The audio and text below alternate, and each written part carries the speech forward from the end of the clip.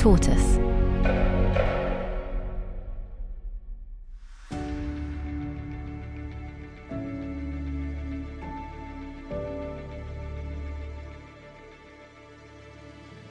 Since protests erupted in Iran last year following the death in police custody of a young woman, Mahsa Amini, the state has been cracking down on any and all dissent, at home and abroad. Campaigner Maseh Alinejad and Tortoise's own reporter Paul Caruana-Galizia joined BBC presenter Yalda Hakim to discuss the threat now posed to journalists by the Iranian state.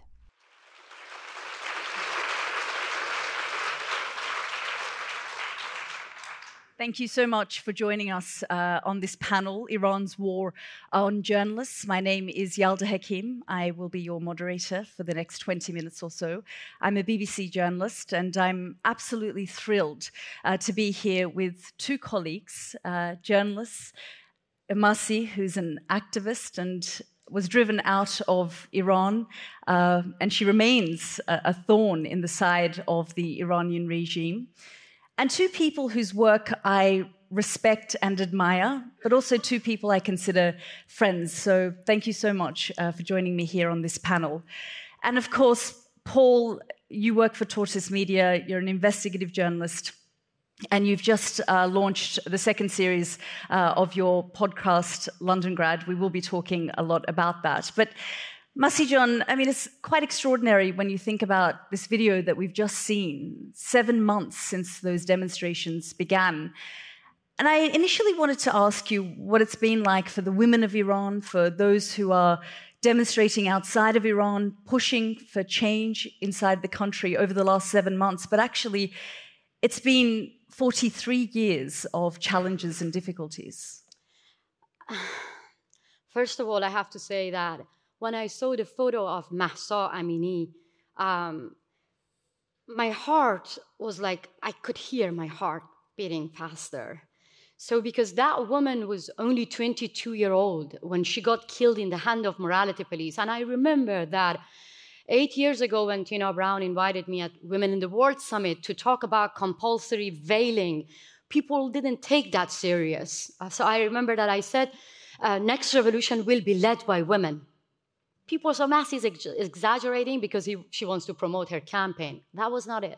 You understand the pain. It has been 40 years. Women are being like second-class citizens in Iran. Women are being told that you cannot ride a bicycle. You cannot go to a stadium. You cannot sing. You cannot get a passport. You cannot travel without getting permission from your husband. Women are being kicked out from everywhere. So finally, the brutal death of Mahsa Amini created a huge anger. And actually, to me and millions of Iranian women, this is called a revolution, and this is the beginning of the end. Maybe the street protest is calmed down, but believe me, women of Iran, they're not going to give up. They will end this gender apartheid regime alongside men in Iran.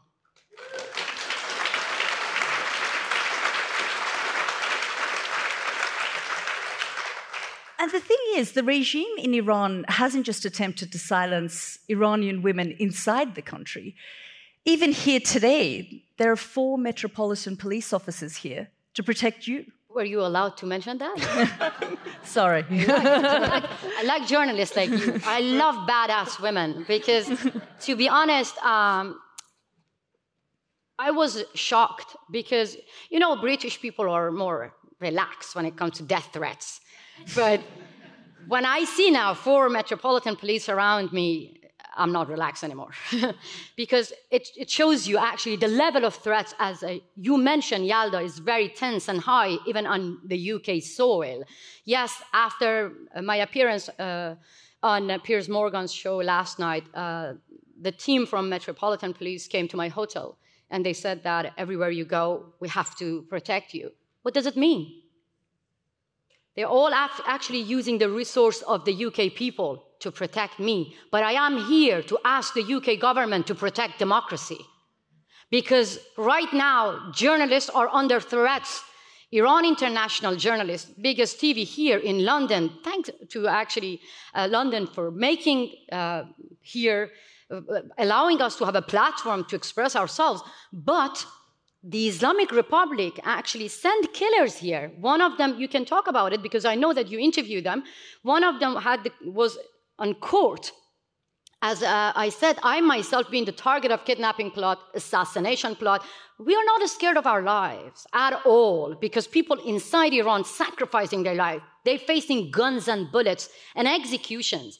But what is scary, that the UK government, the US government, the Western countries, they are allowing the terrorist regime to challenge them on Western soil. This is scary. And I want to meet with the members of parliament here and tell them that how come you ask Iran International TV to stop their work because of the threats from Iranian regime? Instead of canceling journalists, you have to cancel the terrorist regime of Iran.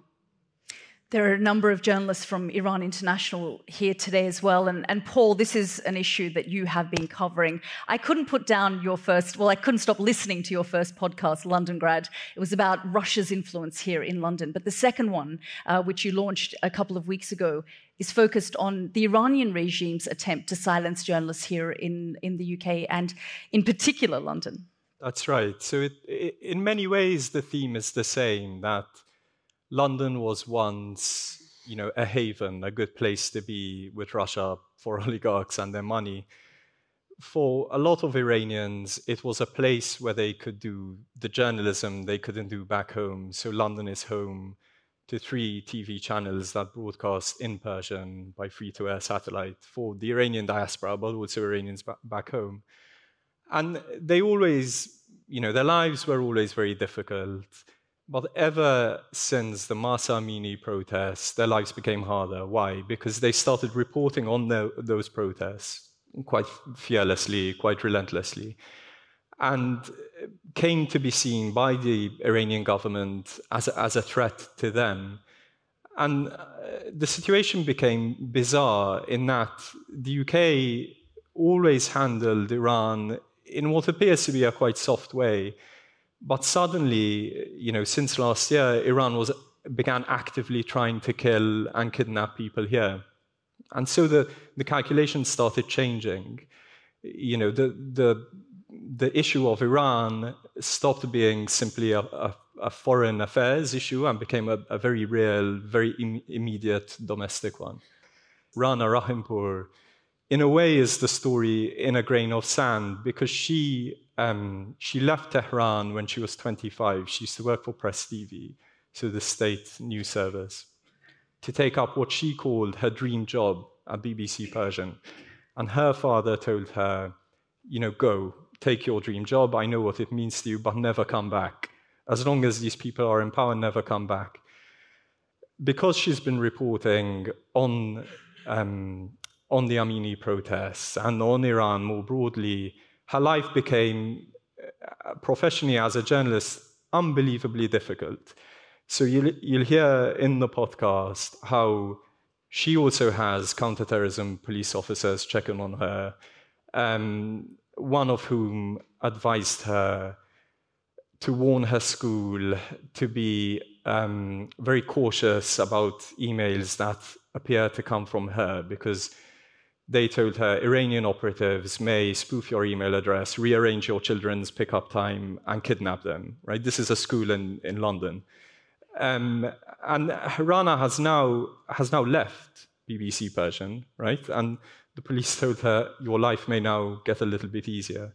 And I know, Masijan, you're shaking your head, but I'm shaking my head because I never leave my job. This is what the Iranian government want us to do. 2 journalists who covered the story of Mahsa Amini, Elahe Mohammadi and Nilufar Hamedi are in prison right now. And that is why citizen journalists in Iran, they're doing our job. And citizen journalists like Fereshteh Ahmadi and Ghazaleh Chalabi, both of them got shot while they were filming the protesters. So that actually shows you that the Islamic Republic is scared of truth. They're the biggest enemy of truth, and they're trying to stop us. We should not give up our fight. I mean, of course this is scary, but miles away from Iran, we are here. The word safe is too luxury, as you mentioned. London, New York is not heaven anymore as far as the Islamic Republic is power. Well, you know, the New York Times described you as the woman whose hair frightens Iran. I mean, I'll never forget that image of the hitman looking through the hole in your door to see if anyone was home, and he had an AK-47 with him. They also tried to smuggle you and kidnap you, take you to Venezuela. Yalda, let me be very, very honest with you. It is scary to see a man with AK-47 in front of my house. But at the end of the day, they're scared of me. They're scared of millions of Iranian women like me. Why they kill teenagers? Why they target schoolgirls by chemical attacks? Because the mullahs, with guns and bullets, with power, with money, with everything, they're scared of us. Our voice, our words, our camera are more powerful than their weapon. But what we need here, we have to actually get the Western countries that we're not going to win this battle on our own. Sooner or later, of course, we will get rid of these dictators, but by hesitating to designate the Revolutionary Guards as a terrorist organization, believe me, more people are going to get killed. And it's not just us journalists from Iran or Middle East. The Revolutionary Guards, the Islamic Republic, is helping Putin to kill innocent Ukrainians. The Islamic Republic is a threat to people in the region. They are threats to democracy here. And that is why I want to repeat myself. I'm not scared of my life. If they're going to kill me and it's going to make awareness come and kill me, I'm ready. But this is scary that in front of free world, in front of the eyes of free media, that women are getting killed, journalists are getting killed, men are getting hanged and executed for telling the truth. You know, in the green room just now, Masi was saying she said to her 26-year-old son that if anything happens to me, you've got to carry this fight on, which is something, Paul, you've continued to do for your mother. Yes. So my mother, Daphne, was murdered in a car bombing in October 2017. I wasn't working as a journalist at the time. I was doing something completely different, actually. But for the first few months after her murder, my brothers and I weren't really working. We were campaigning a lot, traveling around the world, until it got to a point where I really did have to return to work, and toward journalism is the one thing that felt. But she was, an investigative journalist in Malta. Yes. Who was a thorn in the side of the government there. Yes, which sort of explains my attraction to really horrible stories. There is a really direct line, actually, from my mother's case to this Iran story. So on one of these campaigning trips, my brothers and I met a really great lawyer called Keelan Gallagher, KC, who acts for BBC Persian. And she told me, look, they've always had a hard time, but now it's getting really bad. You know, the security briefings, the police officers everywhere. And that struck me as really extraordinary for the reasons we mentioned. And I just started reporting it out. And so I spoke to Rana and her colleagues. I went to Iran International before it was shut. And it really just grew from there. And there's also a direct line to Masi's case as well. So the man, or the men who... Yes, the three gunmen, the US Department of Justice revealed are members of a organized crime group called Thieves in Law, which has its roots in Russia but has spread across former Soviet states. Iran International was subject to a surveillance operation not long ago where an Austrian man of Chechen origin was caught collecting, as the law says, information that may be useful for an act of terrorism. Anyway, in the reporting we found he's almost certainly linked to Thieves in Law as well, which is another striking thing about Iran, that it subcontracts in this way, unlike, say, Russia with the GRU or whatever, which makes it all the more frightening because these people are everywhere, right? It doesn't have to send people, they're already there. That's you. That is with you. Macron. You've been campaigning a lot, Masi, over not just the last 6 or 7 months, for several years, really since you were pushed out of the country over a decade ago. But can you just give us a sense of where the protests are at now? Because we are hearing about executions, we're hearing about arrests, but not the demonstrations. I mean, no, I don't accept that, because women are still in the streets and removing their hijab. For some of you, if you don't know, in 21st century, walking unveiled is a punishable crime in Iran. So you get lashes for that. You get kicked out, and they're using cameras from China to actually identify women in subway, in metros, and arrest them. So clearly, I have to say that women are still resisting. And why the men got executed? For the crime of supporting their sisters. The 50 innocent protesters are in the death row. So the level of the brutality is very, very tense. And I believe that, yes, the street is a little bit calmed down, but people are preparing themselves to come back to the street. And I believe that the next wave will be much heavier. But the thing is, when the Iranian regime don't, as you said, yes, I've been campaigning. I met with President Macron. I met with Prime Minister Rutte, the Prime Minister of Netherlands. I met with the leaders of many democratic countries. But to be honest, empty words, empty condemnations never stop people, stop Iranian regime to kill innocent people, you know? Yeah, I was really mad and angry when I saw that President Macron shake the hand of Ibrahim Raisi right after the massacre happened in Iran. I complained about that, and he said that France is all about diplomacy. But I said, no, France is also about revolution. Yeah, that's it. And the West is also about democracy. It's about equality. It's about feminism. Children, women are getting killed, but still we see that the democratic countries are trying to get back to the negotiation table. What we need here, we cannot just ask people to go to the street, get killed, get executed. Okay, we are here, we're going to give you a voice. No, we need concrete actions. When teenagers are getting killed, the leaders of democratic countries who say we are all about feminism and equality, they have to isolate the gender apartheid regime. Women of Afghanistan being faded out from the news. My heart is broken. Imagine it was not women of Afghanistan. Imagine it was women in the UK. If you get kicked out from a school, what would the rest of the world do? If women get kicked out from a stadium, if schoolgirls are the target of chemical attacks, what would you do? So then what is different between women of Iran, women of Afghanistan, and women in the UK? That is why I believe that women in Iran and Afghanistan, they are still protesting, but they are watching us. They are watching the rest of the world. The time has come that we have to stick with women of Iran and Afghanistan. If not, believe me, we're going to face Taliban and Islamic Republic on UK soil. Please don't stop protecting me. I still need you, but the UK government, they have an important rule. They have to take the lead.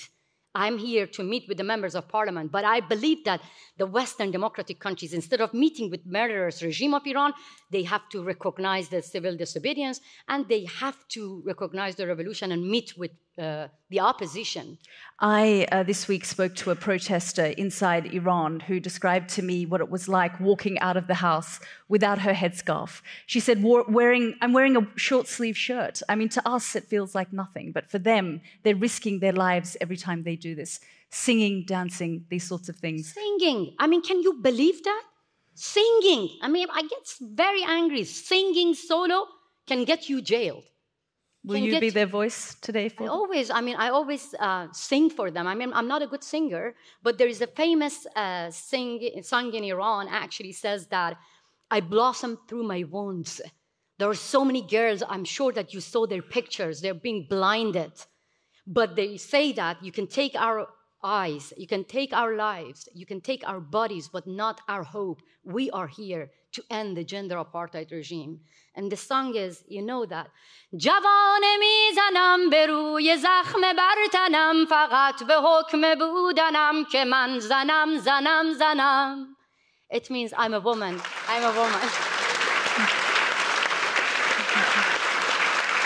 That is amazing. I didn't translate it. You have to translate that. Zanam. I'm a woman. And I blossom through my wounds. this is the nature of women in Iran and Afghanistan. Be with us. Thank you. Ladies and gentlemen, please thank Marcy and Paul. Thank you for listening to Truth Tellers from Tortoise Media in partnership with the Sahari Evans Global Summit in Investigative Journalism, Tina Brown Media, Reuters and Durham University.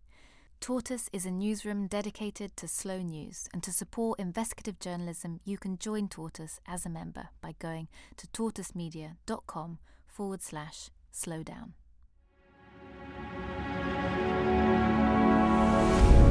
Tortoise.